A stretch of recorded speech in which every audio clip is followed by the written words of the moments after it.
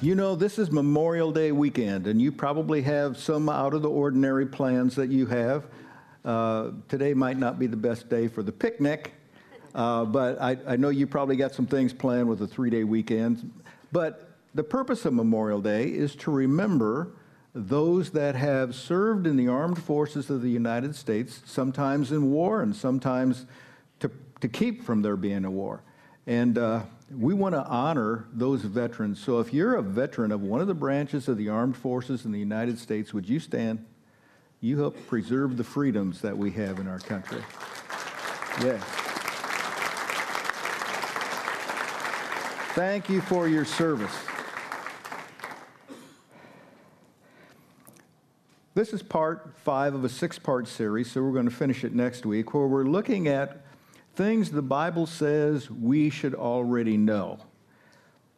And today I want to look at 2 Corinthians. Last week we looked at 1 Corinthians, and 2 Corinthians also has a number of things we're supposed to know. These are the basics of Christianity.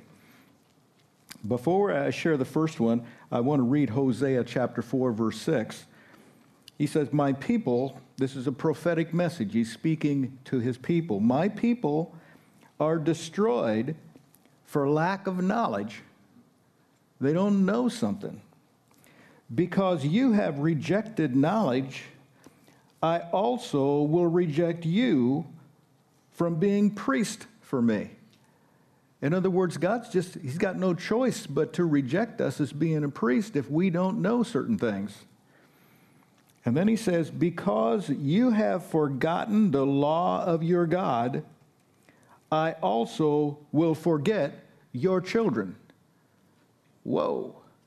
So he's not just talking about me in my lifetime. He's talking about the next generation. He's talking about what I instill in them. He's talking about I'm setting patterns that my children are going to walk down. What are the patterns we're setting for them?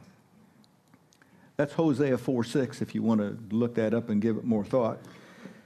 It's an Old Testament prophecy, but I think it speaks for today. It's revealing God. So what's this knowledge? What are the things we're supposed to know so that we don't have to have God forget our children? Here's the first one, if you want to fill in the blank and write it down. We know our resurrection is coming. Did you know that? It's a sure thing. It's on the way. It's coming. 2 Corinthians chapter 4, verses 13 and 14 says, in the scriptures it says, "I spoke because I had faith." We have that same kind of faith. So we speak because we know that God raised the Lord Jesus to life. And just as God raised Jesus, he will also raise us to life. Then he will bring us into his presence together with you. One of these days, the trumpet's going to sound. We're going to be raised up. Do you have that confidence? If we have that confidence, why are we so worried? Why do we fret about so much? Because one of these days, I'm going to be raised. So any kind of problem I have down here is only temporary, because he's going to raise me up. That scripture he quoted, "I spoke because I believed," that's quoted from Psalm 116, verse 10, if you wanted to know.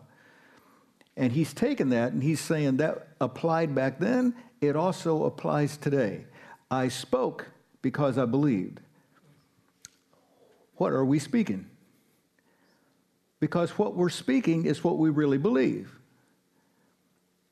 If you're scared to death about something, think about that.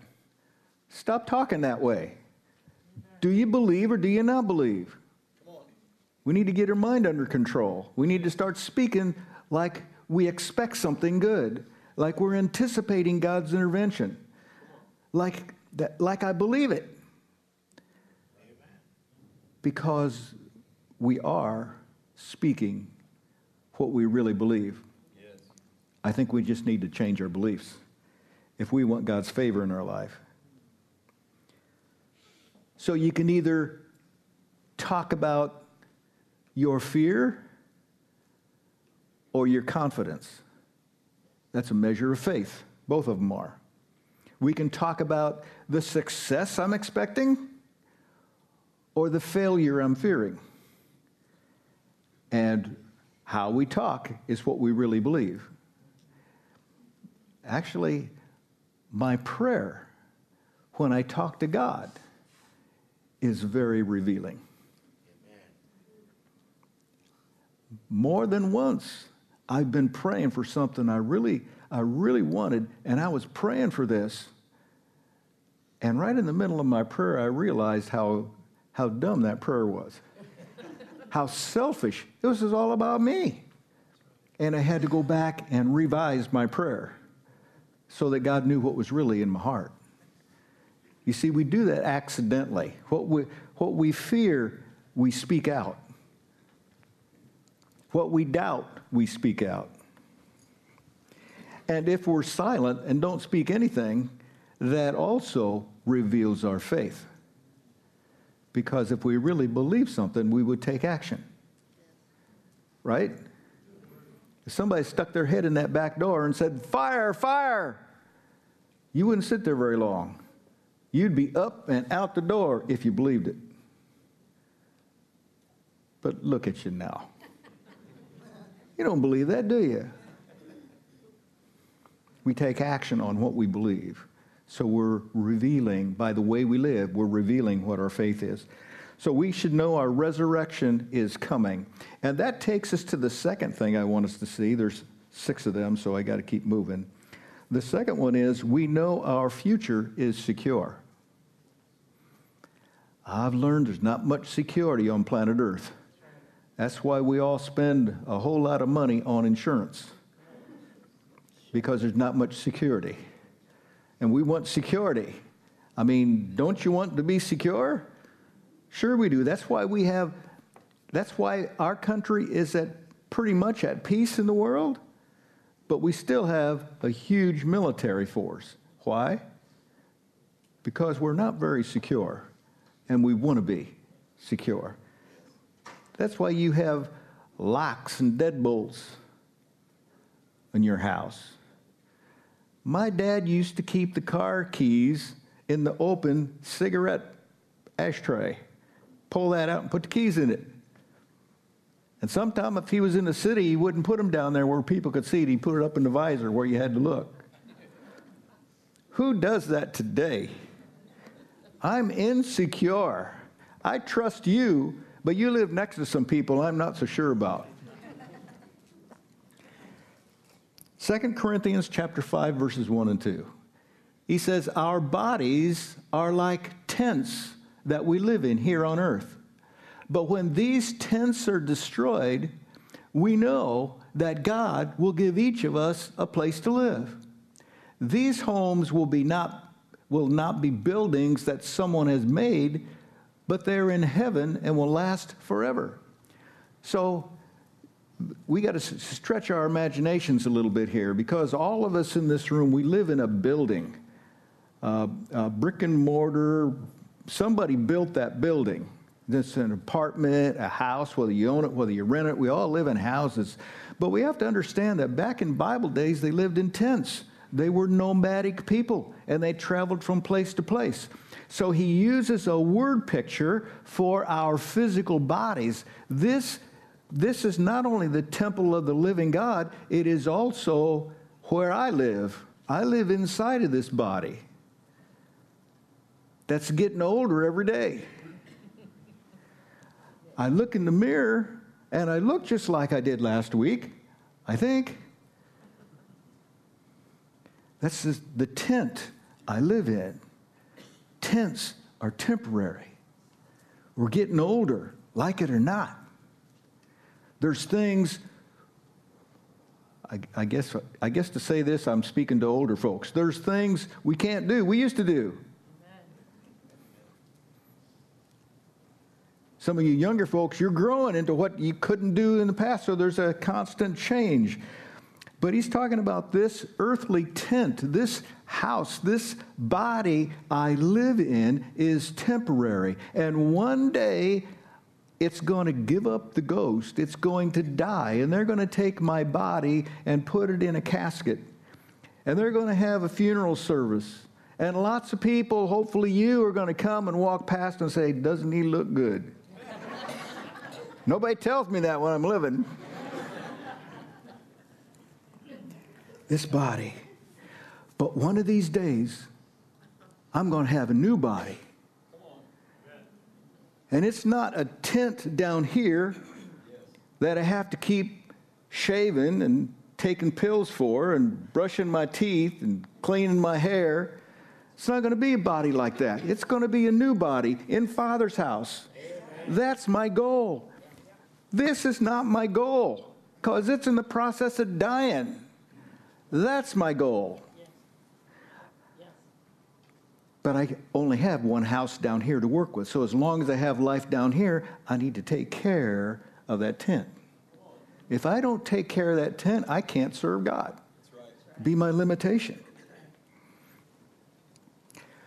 So we need to not worry about somebody wanting to harm us down here because they cannot take away my faith.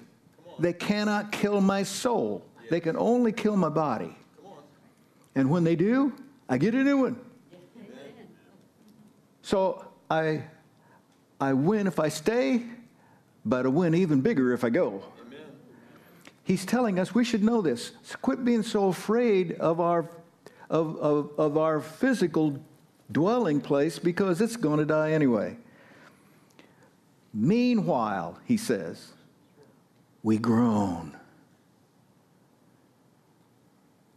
I live in this earthly tent, and I have to deal with deadlines, and I have to deal with pressures, and I have to deal with people dependent upon me. I have to deal with the bills that come in. I have this pressure, that pressure, the other pressure. Sometimes I want to say, I just feel like traveling home. Sometimes I just want to get out of this place. Sometimes I just want to quit hurting and go. My future is secure. Here's the third thing. We know we will be with him. That's confidence Christians should have. 2 Corinthians chapter 5, verses 5 through 8. Now, the one who prepared us for this very thing is God. And God gave us the Spirit as a down payment for our home. So we are always confident because we know that while we are living in the body, we are away from our home with the Lord. As long as I live in this tent, as long as I live in this body, I'm not in Father's house. I'm down here. Oh, I get bits and pieces, and I'm thankful that he reveals himself to me. I'm thankful that he provides for me. He's given us a down payment of what it's going to be like before. Just a down payment. The Holy Spirit. He's given us the Holy Spirit so we would never doubt again. The Holy Spirit then is more than a doctrine. Yes. The Father, Son, and Holy Spirit. The Holy Spirit then has got to be an experience that so touches our hearts we don't doubt anymore. Never again will we doubt. Oh, sometimes I wonder why God didn't do that and why did God allow this to happen? But I will never doubt the reality of God again because I've tasted of his Spirit who lives inside of me on an ongoing basis. So there's three things we learn from this paragraph. The first, the Holy Spirit is the down payment so we never doubt again. Number two, to be at home in this body is to be absent from God. So no matter how much I polish this body up, no matter how much I put on makeup, no matter how much I pay them to change the color of my hair, make me look a little younger, a little more attractive, I'm still absent from God. So my goal is to get out of here and go on to the next life. Not too soon. I still got some things I want to get done, like mowing my lawn, if it ever stops raining. And the third thing, we have to live by faith, not by sight. That's right. We have to live by faith, not by sight. I want to walk by sight. I want to be able to have some security. I want to be able to know where I'm going. But Christianity is walking by faith, where I can't see where I'm going, but I have to trust God to have been right before where I'm going. I have to trust Him. So we know we'll be with Him. Here's number 4. We know we should fear the Lord. 2 Corinthians 5, verses 10 and 11 says, we all, everybody say all. I wonder who that's referring to.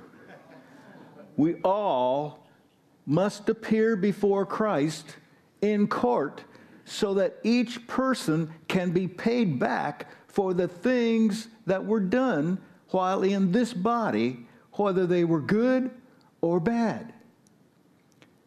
So we try to persuade people, since we know what it means to fear the Lord. We are well known by God, and I hope that in your heart we are well known by you as well. We must all stand before the judgment seat of Christ. Did you know sinners won't have to do that? Only Christians stand before Christ. And he says all Christians have to stand before Christ and give account of what we've done with our life. Sinners have to stand before God at the great white throne judgment. That's a scary place. But Jesus came to redeem sinners out of the sinful world and give His Holy Spirit, to make us holy, to change us. That's why He gave us that Spirit.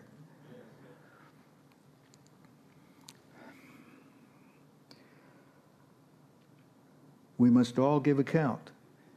Every believer stands before the Redeemer to give account of why we did that, why we did those things after we got home from church, why we did those things in the dark that the pastor doesn't know anything about, why we did what we did with the blessings He gave us. We're all going to have to stand before God and give account. Now that ought to put the fear of the Lord in us, knowing that I'm going to have to give account of all those dark corners of my past. The time I lost my temper, the time I cut someone down, hurt them deeply, when God wanted me to build them up. I'm going to have to give account of all that. Why I knew what I should do, but I did what I wanted to do. That puts the fear of the Lord in me. I know what it is to not have the favor of God in my life. I don't ever want that again. And because we Christians understand that, we understand grace. But what are we doing with grace? Are we crossing a line with grace? Or are we saying, I'm saved, I guess I can do whatever I want now? We don't dare go there. And because of the fear of the Lord we have in our heart and the firm belief that I'm going to have to stand before God and give account, we persuade others to come to Christ at the same time. Because we don't want them to have to face the same judgment we just escaped. So we pass that good news on to someone else. We know we should fear the Lord in everything we do. His Spirit's inside of me, so He knows every secret place I've been on that computer. He knows everything going on in my mind. He knows that. And still loves us. Here's number 5. We know about God's grace. Grace is unmerited favor. It's when somebody opens a door for you when you've never opened a door for them. It's when someone gives favor to you when you didn't know you should give favor to anybody else. Somebody just blesses you for no reason. That's grace. Yes, amazing grace. Thank God for His amazing grace. Yes. Unmerited favor. In 2 Corinthians chapter 8, verse 1, I want us to read this. He says, "Now, brethren," so he's talking to Christians, brothers, "we wish to make known to you the grace of God which has been given in the churches of Macedonia." And then we're going to jump down to verse 9. "For you know the grace of our Lord Jesus Christ, that though he was rich, yet for your sake he became poor, so that you through his poverty might become rich." I think we need to understand this transition, that Jesus Christ, the Son of God, is eternal. He always was. He was with God in the creation from the very beginning. Nothing was created that he wasn't involved in. So how do you think the second part of the Godhead lived in the throne room in heaven? I think he basically had everything. But he emptied himself of all that everything to come down here to this planet to identify with you and I, people like us, living in insecurity. You know, he was born just like you were born, a natural childbirth. His conception was miraculous, but his birth was very normal, like any other child. It was a mess, and they had to clean him up. And he was totally dependent on the caregiving of his earthly parents. And the first formative years of his life, he was running with them down into Egypt to escape the king who wanted to kill all the babies. Insecurity, Jesus stepped right into it. Emptied himself of all that glory to come down here into an insecure world like we have to live in so he could identify with us. Amen. Identify with us who are condemned in this sinful world, and went to the cross to pay the death penalty for those of us who have it coming. He who had no sin paid the price. He emptied himself of the glory. He became poor. He stepped into poverty so that you and I could be rich in spiritual things. So that we could talk to Father God anytime we want, and he'll hear us.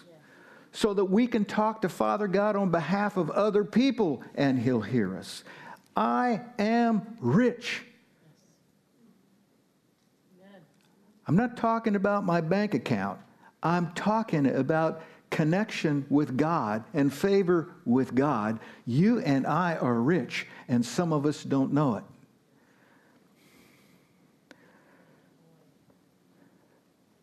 So that we could be rich. Come on. Everybody turn to your neighbor and say, he wants you to be rich.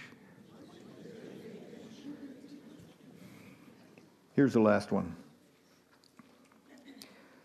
We know how to win the battle for the mind. Come on, Pastor. Right, here's where the battle is. It's right here. And we know how to win it. The question is, will we win it? 2 Corinthians chapter 10, verses 4 and 5 says, "For the weapons of our warfare are not of the flesh, but divinely powerful for the destruction of fortresses."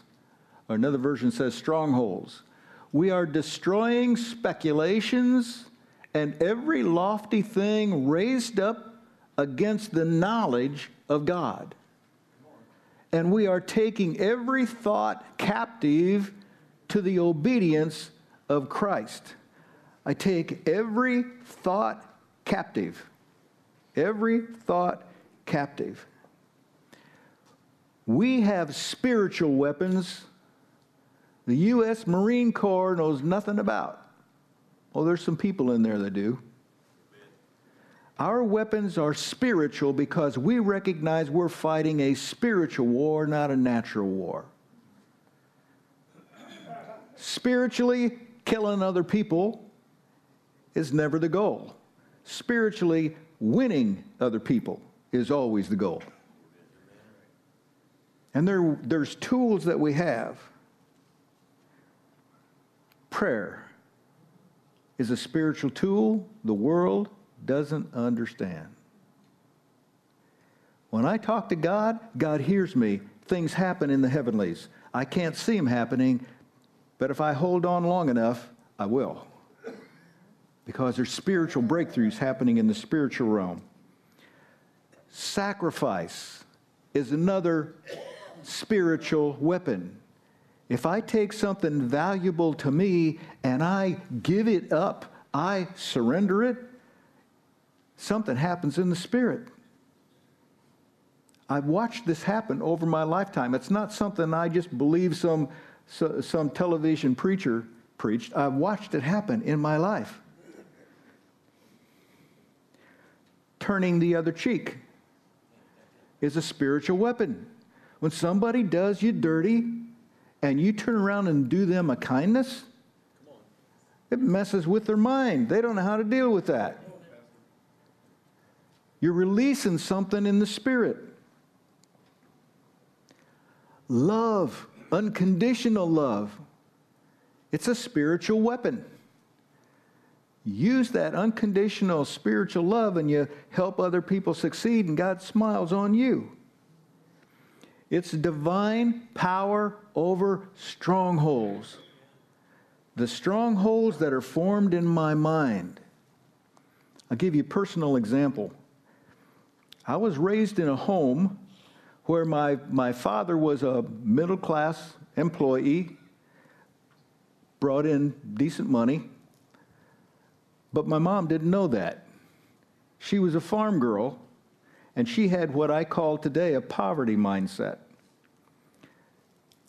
She never thought we had money, and my dad kind of was a skinflint, pretty tight with it. But he provided. But I remember again and again as a child hearing my mom say, well, we don't have the money that they have. We can't afford what they can afford. And she grilled that in me. To by the time I became an adult, I said to myself, I'll never have what other people can have. I can never be what other people have. I am poor. And it was a mindset in me. And because I was poor, I didn't act like I had anything. I was comfortable living at the low end, didn't try to achieve, didn't try to accomplish anything because I kept saying, we can't do that. We can't do that. Until God got a hold of my life and showed me that that's a wrong thinking. That's a stronghold that will hold me right there. And what I needed to do was find my niche in the world.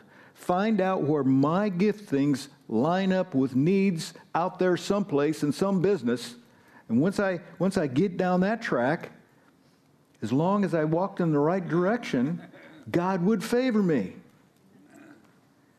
And blessing flowed into my life, and the rest is history. I believe that same principle applies to every one of us. We can be stuck with this stronghold of jealousy, this stronghold of poverty, this stronghold of doubt, this stronghold of we'll never be good enough. Nobody will ever love me. As long as you buy into this stronghold, you'll never break out of there. God loves you. It doesn't make any difference what man or woman feels. God loves you. Amen. No man or woman can ever make you feel completely loved. Only God can. Yes. So we take every thought captive. I don't buy into the enemy's lies, and I go into spiritual warfare because I know how to win the battle for the mind. I just have a hard time doing it.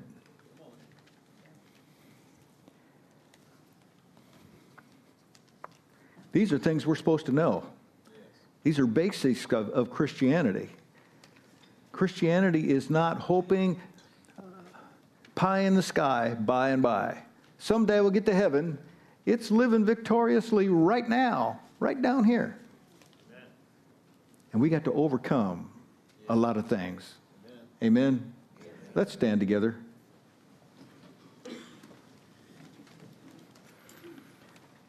God's called you to be an overcomer.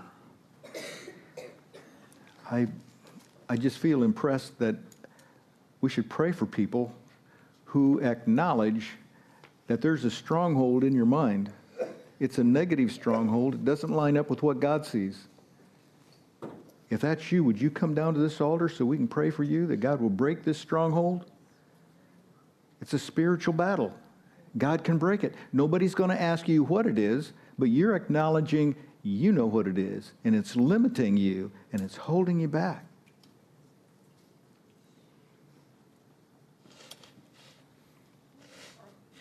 Thank you. Listen to the Holy Spirit. That's why He's here.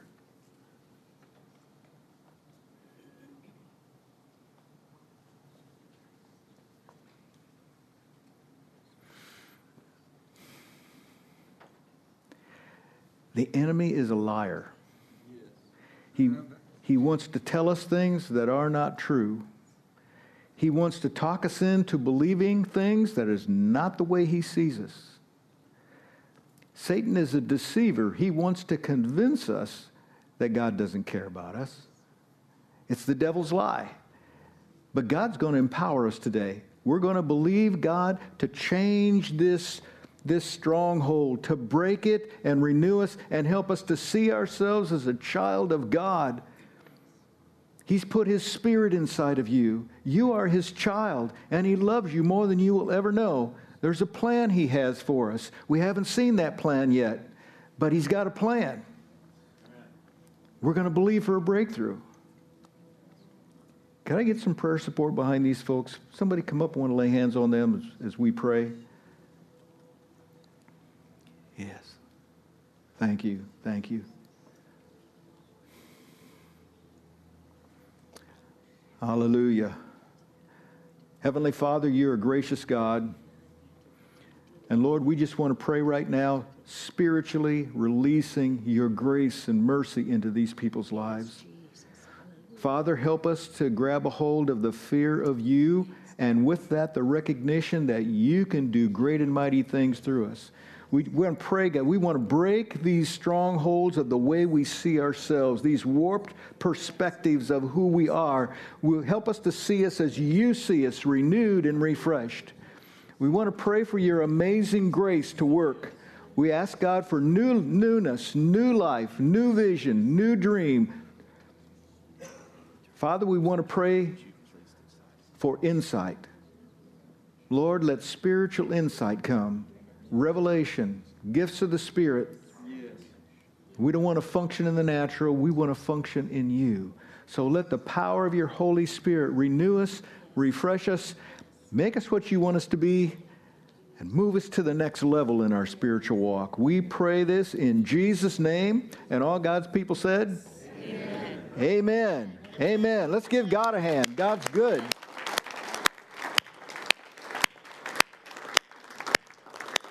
Don't believe the lie. Believe the truth. And the way to discover the truth is to walk in God's grace, experience it, and read the Word. He's given us these things in the Word. And sometimes it's reading between the lines. He's going to give us deep spiritual insight on how to live victoriously. Go do it. Yes. Amen? Amen? Amen. God bless us as we go out these doors. You are blessed, have peace, and have courage. Amen. Go with God. He loves you.